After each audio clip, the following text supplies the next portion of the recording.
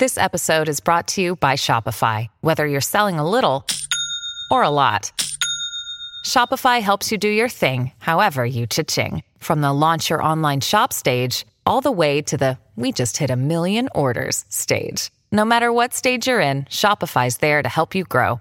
Sign up for a $1 per month trial period at shopify.com/special offer, all lowercase. That's shopify.com/special offer.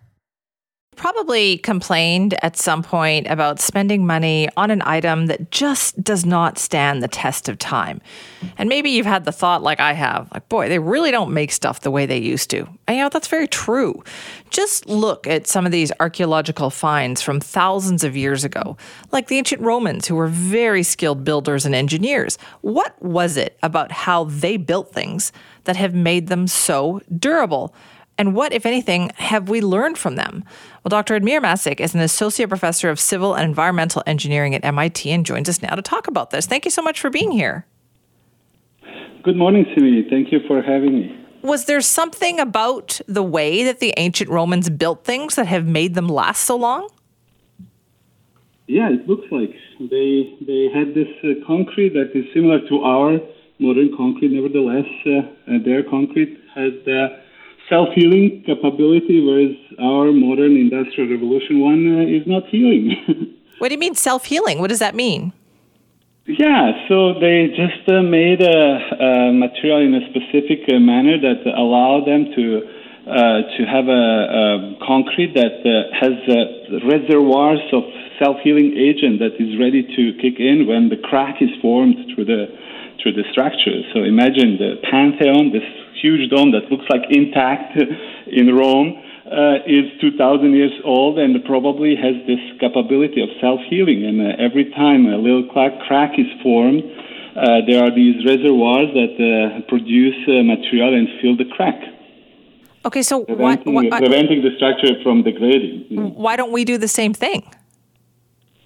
Yeah, we are trying to do it now that we know that these specific ingredients and the way how Romans mixed, might affect and change our way how we make our modern concrete so that it does embed the self-healing capability. So, Dr. Masick, can you give us an idea what are those ingredients that are so special and what was different about how they were mixing their concrete?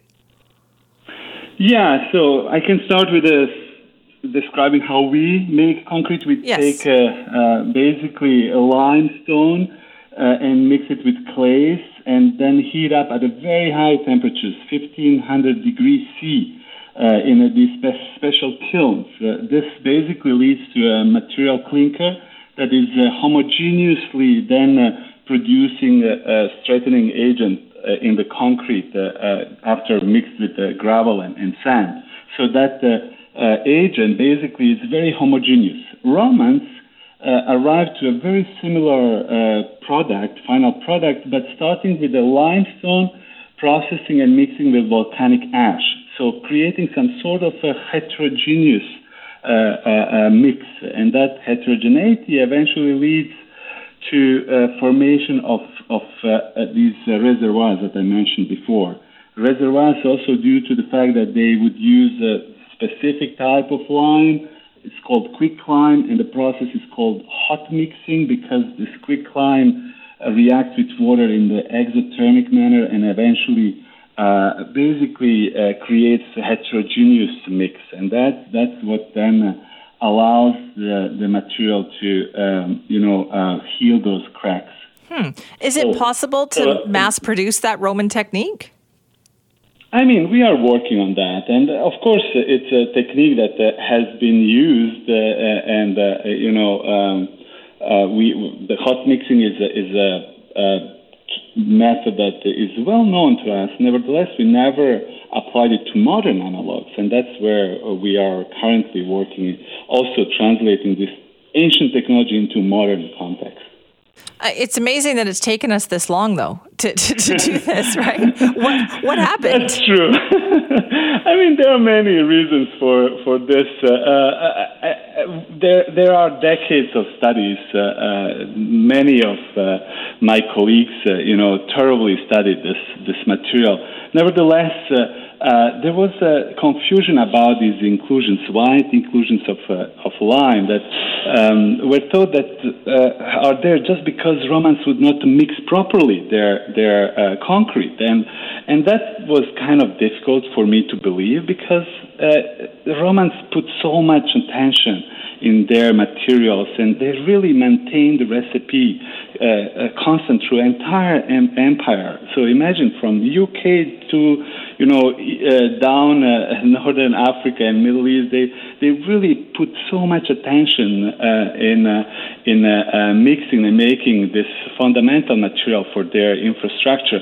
Now that they would make bad mixing every time they would make their concrete it was very difficult for me to believe in, and so this is where basically we started to think that quicklime and hot mixing might be, even though it was a crazy idea because quicklime is reacting with water violently, so the temperatures go up to even in some spots to 200 degrees C. So imagine for us to think that they would heat up their concrete and in such a violent manner. So that probably led us to believe that they didn't use it. Nevertheless, scientific evidence shows that quicklime was used in their mixes, and therefore now we start to believe that actually that's an option. And eventually, with our work here at MIT, we are showing that it's something extremely feasible, even in the modern context. So did we think that we had improved it? Like we thought we were doing it better, and then you go back and look at it again and think, well, no, maybe they were onto something. Yeah, I think we might be able now to integrate self-healing capability, which is something that our concretes can have, but at the cost that are not accessible for common normal streamlined construction.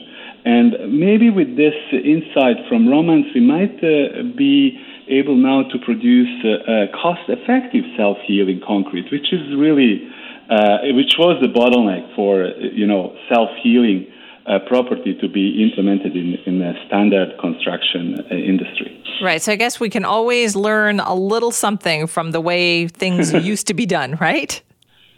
Absolutely. I mean, if you think about it conceptually, humans did put a lot of effort in optimizing their materials and technologies. And this is like a biology, evolution. Biology, there is evolution in materials processing, which is the fruit of error, success and error, and slowly, eliminating things that do not work and maintaining things that do work. And that evolution of materials technology is definitely something that led to something optimized for a specific function. And if we are able to kind of understand that those ancient materials better, probably we will be able to tackle challenges that our society is facing in the very near future, and sustainability of our materials through that ancient wisdom. Let's put it this way. Right. Well, I'm glad you're on the job. Dr. Masick, thank you for your time.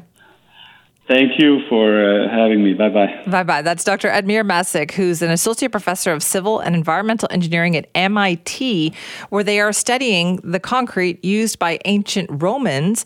It has been so incredibly durable. It has kind of self-healing properties. And only now are we starting to understand it better. In fact, it wasn't until 2014 that these engineers and researchers and scientists were actually able to figure out what exactly it was about the Roman concrete that made it so special.